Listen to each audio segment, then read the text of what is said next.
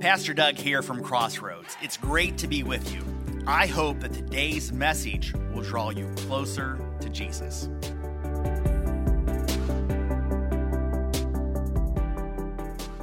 Our house was built in 1969. And if you are familiar with houses that were built in that era, you know the decor, you know the color scheme from those houses. It was straight out of the TV show, The Brady Bunch. Now, my generation and those older than us, you're already forming a mental picture of what this house looked like. But if you're younger, maybe these pictures will help you. Now, this was not our home. These pictures are actually nicer than our home was. You see, every room in our house was painted either that mossy green, the burnt orange of a pumpkin, or the bright yellow of the sun.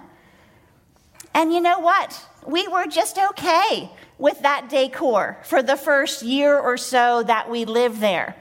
But as time went by, we knew that changes needed to be made. And we painted every room in our house at least once. And we had several renovations and several additions put on our house to accommodate our growing family and our home wish list, like adding a pool. You might say that in the course of all those years, our house, the slate of our house, has been wiped clean, and we've created something brand new. Steve and I are happier in the house that we live in now compared to when we moved in.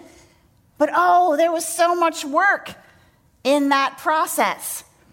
Perhaps you have a clean slate story in your life, a house or a vehicle that you made look like new. Maybe you've restored a toy or a tractor, and you are so happy with that. Maybe you've restored yourself because you started to exercise and eat better and get more sleep. But doesn't it take a lot of work? Now, New Year's Eve, New Year's in general, prompts us to think about clean slates. And maybe today, January 2nd, 2022, you are in a place of wishing for a clean slate in an area of your life. There's something in your life that you would like God to make new, to restore, to give you a clean slate. For many of us, 2021 was a hard year. And we're looking at the start of 2022 with a renewed sense of hope. We're thinking, wow, I want God to make my marriage brand new. Oh, if I could just restore the relationship with my adult son or daughter. If I could have a brand new job. If God would just bring me a new job to wipe the slate clean and I'll start fresh. Or maybe for you, there's a painful memory, a painful time in your past, and you're carrying a piece of that past with you today, and you would like God to wipe that slate clean. Friends, if you're looking for a clean slate in an area of your life, God cares about that because he cares about you. And I firmly believe that God is in the restoration business. He restores my soul. God restores our soul. This is really good news because life is tough. We get beat up by discouragement, depression, and despair. We have fatigue and frustration and fears. There are hidden hurts from our past that we carry with us, wounds and battle scars as we walk around our neighborhood, as we go to work, as we come home to our families, and as we hang out with our friends. My prayer for you today is that this message gives you hope, because God can restore your soul. Now, hopefully, you are leaning in just a bit closer as we've started to talk, because like me, you're curious as to how God can restore your soul. Well, God restores our soul when we invite him to do three things.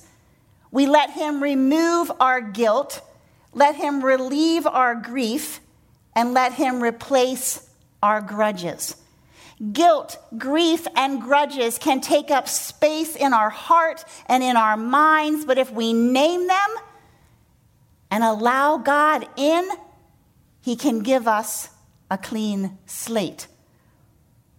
So if you're carrying guilt with you today, I want you to know that God made a way to remove it. Guilt is a private pain that we carry with us because we've done something wrong, either personally or to someone else. Others usually can't see our guilt because it's so personal, but it leaves us in a deep and heavy place, a deep and heavy impact on us. Guilt tears down our spirit. Nothing feels dirtier and harder to clean from our lives than guilt, and nothing destroys a soul faster and harder than guilt. And guilt has been around for a very long time. In Psalms 38, David gives us a peek into a dark time of his life, a time when guilt ravaged him. He says, "My guilt has overwhelmed me like a burden too heavy to bear. I am bowed down and brought very low. All day long I go about mourning."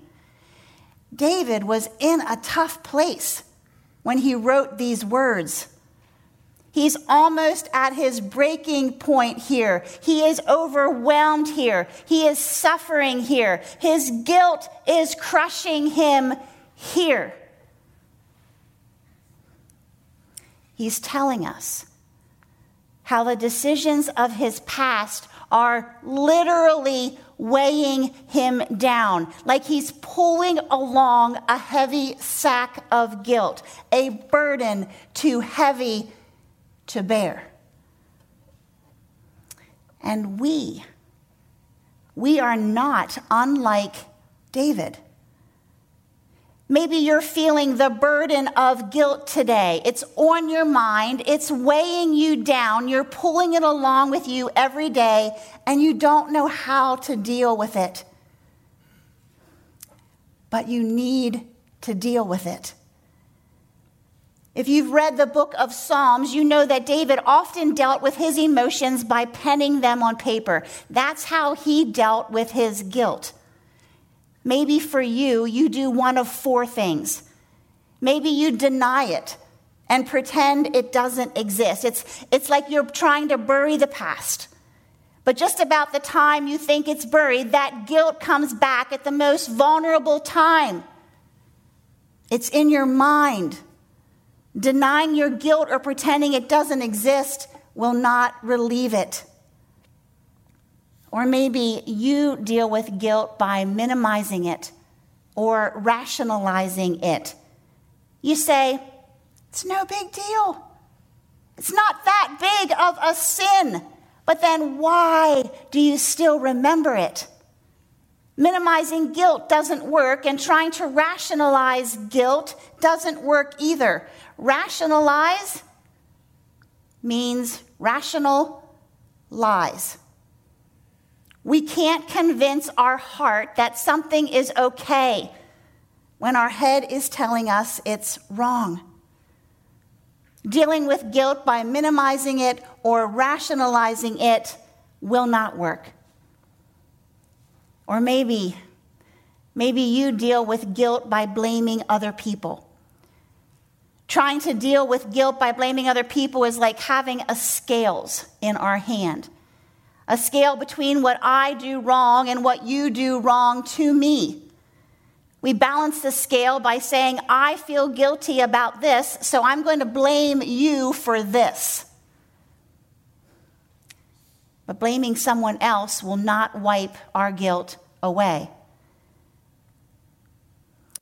But if you're like me, you deal with guilt a fourth way.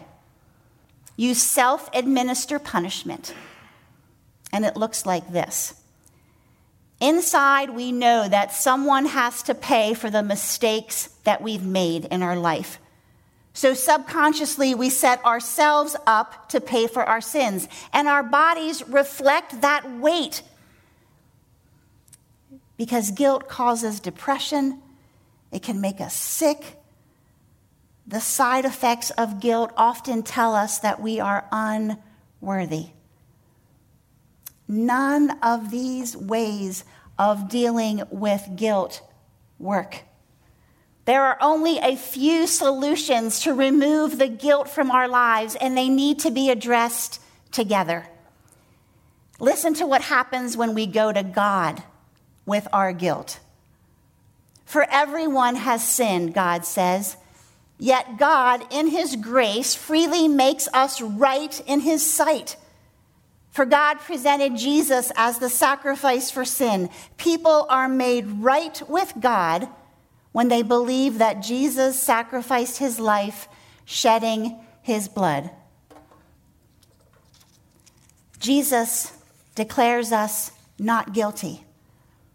The most basic truth of Christianity is that Jesus Christ has already paid for our sins, so we can go to God and we can ask him to forgive those sins because of what Jesus did for us on the cross.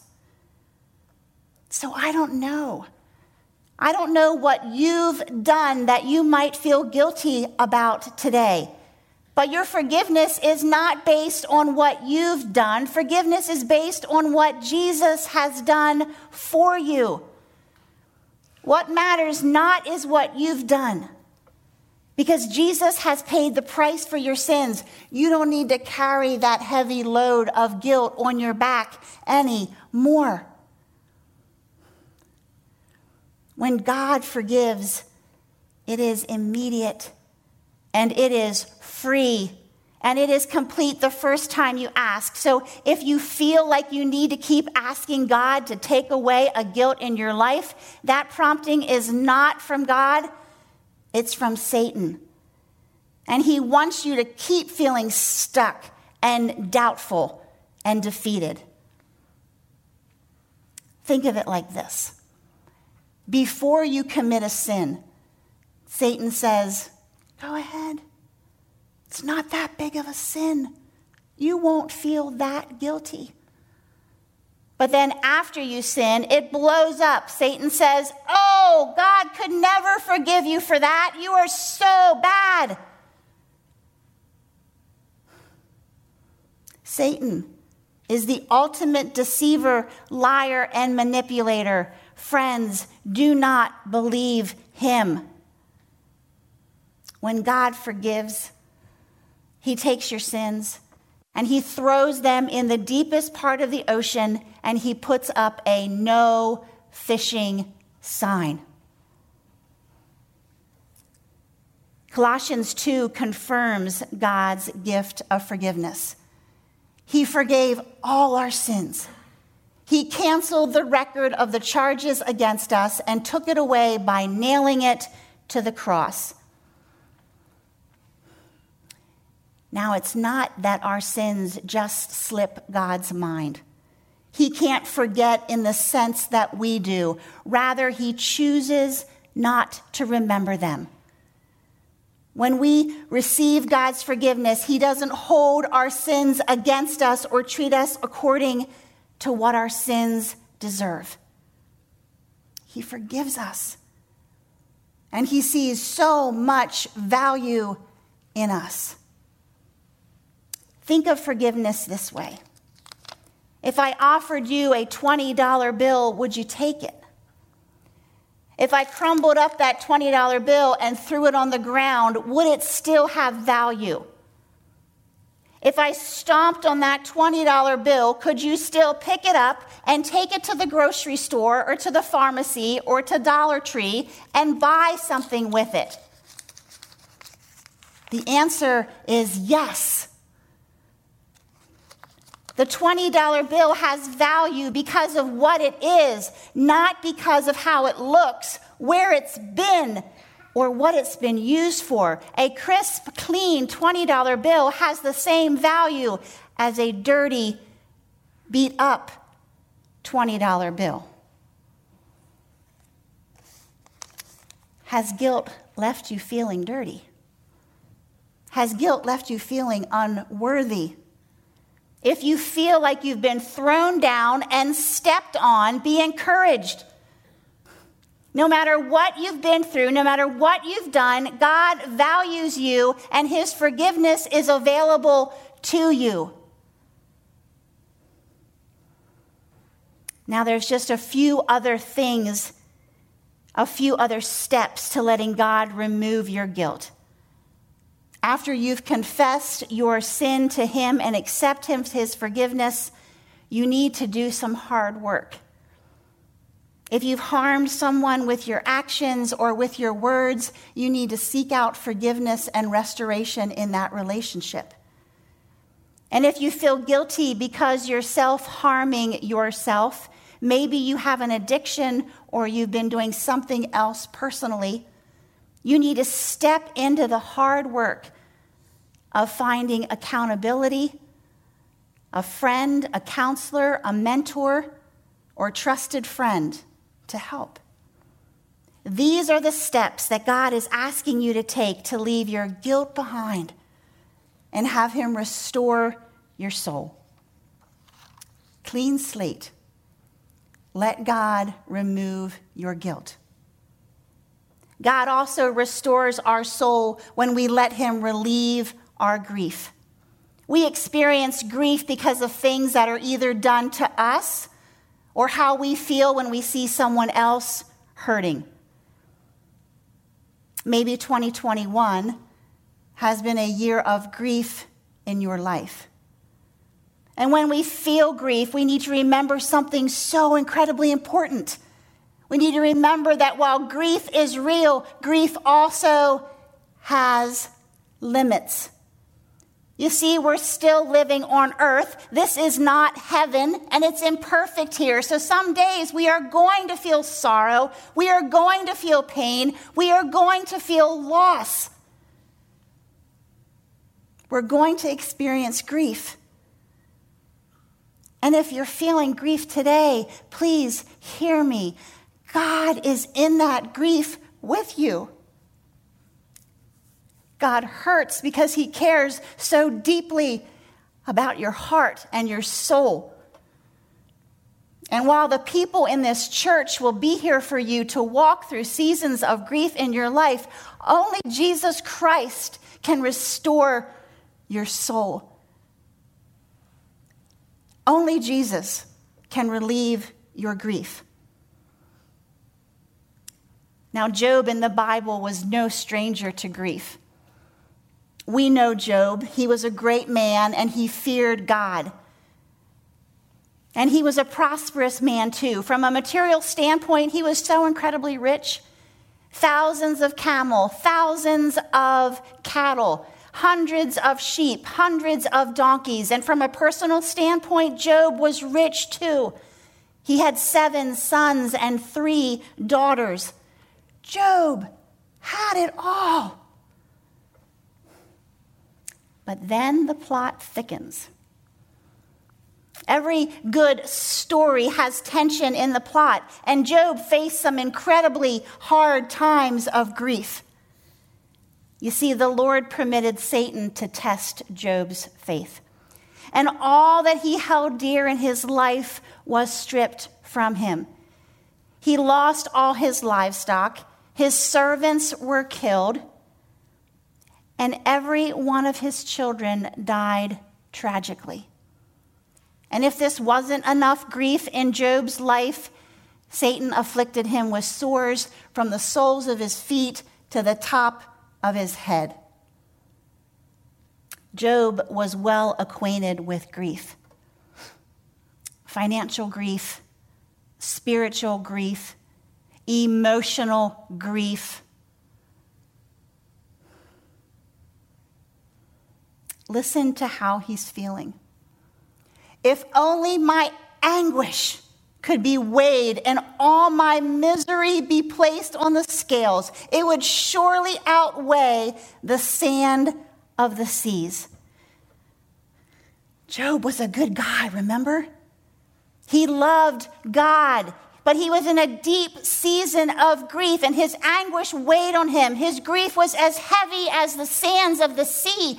I don't know about you, but I cannot imagine grief that heavy in my life. He was in a tough, tough place. But Job was a person of spiritual integrity, and his hope was focused on life beyond his grief, on being with God when his pain on this earth was over. So without understanding the why behind his suffering, Job continued to trust in God, and eventually his faith triumphed over his adversity. Job shows us that it is possible to remain firm in the hope of heaven even when we're experiencing deep grief. Job puts it this way: I know that my Redeemer lives, and that in the end he will stand upon the earth. And after my skin has been destroyed, yet in my flesh I will see God. I myself will see him with my own eyes, I and not another. How my heart yearns within me. Job had such an understanding of what was to come after life on this earth was over.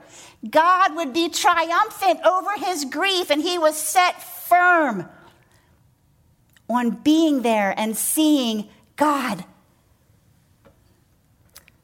If you're going through grief today, if 2021 was a year of grief for you, be encouraged. Grief has its limits. This world is not the end. My dad had a phrase that was so endearing. He often said, Lord willing, I'll see you next week. Lord willing, it'll rain tomorrow. Lord willing. You see, my dad was a tough farmer. And in the course of his life, he had been through many highs and many lows, many wins and many losses. But he very much felt safe inside the will of God. Lord willing. On Tuesday, October 5th, just a few months ago, my dad was admitted to LFGH with COVID pneumonia. He told us that, Lord willing, I'll go home on Saturday to my apartment. I'll be with Mom again. But my sisters and I knew different. And after a few tough conversations by his bedside, we think he knew different too. Our dad passed away just 2 days later.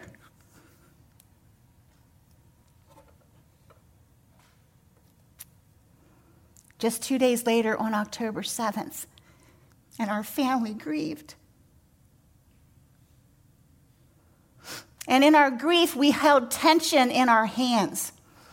We held the tension of our otherwise strong and healthy and vaccinated father. And in the other hand, we held the statistic that he would die from COVID. That only 14% of deaths in Pennsylvania are from vaccinated individuals.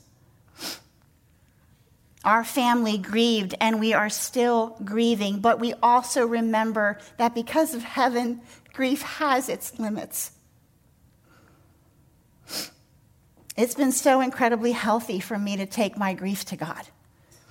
And it's been so sweet to invite him to restore my soul as he takes that grief away. Let God relieve your grief. Another way we allow God to restore our soul and give us a clean slate is to let him replace our grudges. You see, we feel guilty for things we've done. We have grief because we're going through painful seasons in our life, but we hold grudges as a result of something someone else has done to us. Whether intentionally or unintentionally, we get hurt. And how we handle that hurt determines whether we will be a bitter person or a better person. There's only one letter between bitter and better, and that's the letter I. I make the choice. I choose whether the circumstance will devastate me or direct me to a new path, whether it makes me bitter or better. There was a time growing up where our family had a choice between bitter and better. Our farm was a large farm, but we only had a few sheep, maybe 3 or 4. And my dad kept these sheep in a pen behind the barn. And one summer night, we heard such a commotion coming from behind the barn. Dad ran out back, and I followed. And what we saw was tragic. 2 dogs from a neighboring farm had come up the road and gotten into our sheep pen. And in a matter of moments, they had killed all the sheep. It was not a pretty sight. I remember my dad being both sad and angry as he jumped in his pickup truck and drove to the farm to tell our neighbors what had happened. He pulled into the driveway just as the dogs were coming through the yard, covered in sheep's blood. Our family had a choice that day. We could be bitter and hold a grudge, or we could try and let this unfortunate tragedy somehow make us better, somehow have a redemptive outcome. And all these years later, I see the fruit of our choice. I'm friends with the daughter of our neighbor. We went to school together, and I actually taught her daughters in children's ministry at Peckway Church before I came here. And just last year in the fall, when I was doing a funeral and she was the pianist, she said, "Dawn, I just need to tell you how grateful I am that your team, that you spoke into the lives of my daughters for so many years." She was sharing with me what they've been doing and how they are.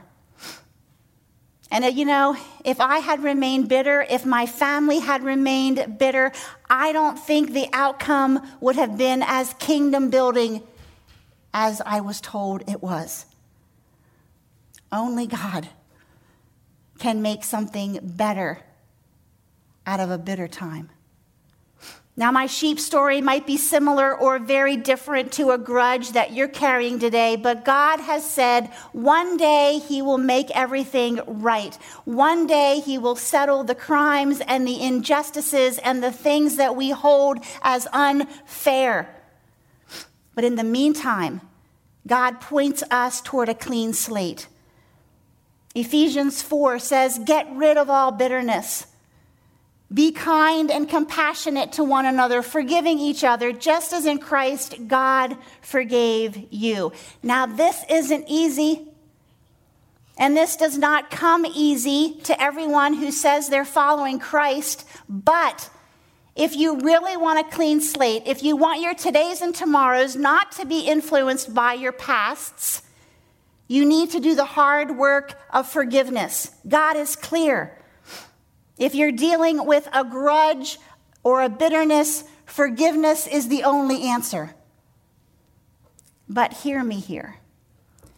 When we forgive, when we choose to forgive, it does not mean we sweep the offense under the rug and pretend it doesn't exist. Forgiveness is not saying what that other person did to you is right. Forgiveness is saying that you choose not to let that pain and hurt come across you over and over and over again.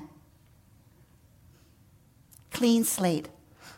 Let God replace your grudges. So let's just do a quick review. What is it you feel guilty about? Just name it. And then ask Jesus to forgive you and believe that he has. What are you grieving? Just name it. And know that heaven is coming and there will be no more grief. Where are you holding a grudge? Just name it. And then decide to stop allowing the people in your past to continue to hurt you in the present. Choose to be better and not bitter. If a guilt, grief, or grudge has overwhelmed you, remember that Jesus can wipe your slate clean. He can restore your soul. On the connection card, you have some spots that you can be thinking about today. It looks like this. I'd like a clean slate. Please pray for me as I ask God to remove my guilt, relieve my grief, and replace my grudge. And there's a spot there for you to maybe add just another sentence of what it is that your guilt, grief, or grudge is carrying, what you're carrying today.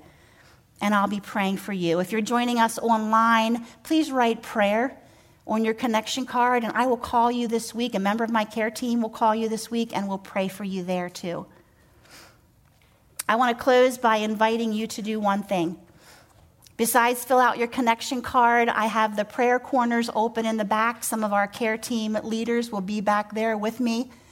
If you're carrying a guilt, grief, or grudge with you today and you want prayer for that, we'd love to walk that with you, hear your story, and pray with you. Let's pray together. Heavenly Father, Lord God, thank you for being a God who restores our soul. Thank you for loving us. Thank you that your gift of eternal life tells us that grief will be no more. Thank you that you have the power through your Holy Spirit to make us better and not bitter. And God, I pray today that anyone online or anyone here in person would let the work of restoration begin in their lives. Thank you. Thank you for being strong. Thank you for taking our soul and giving us a clean slate. We thank you for that. And I pray for the good work of restoration to begin today. May we have a 2022 where we look at you and we walk where you lead. In your precious name I pray. Amen. Thanks again for listening. Any step you take towards Jesus is a step in the right direction. You can find out more about us at crbic.org.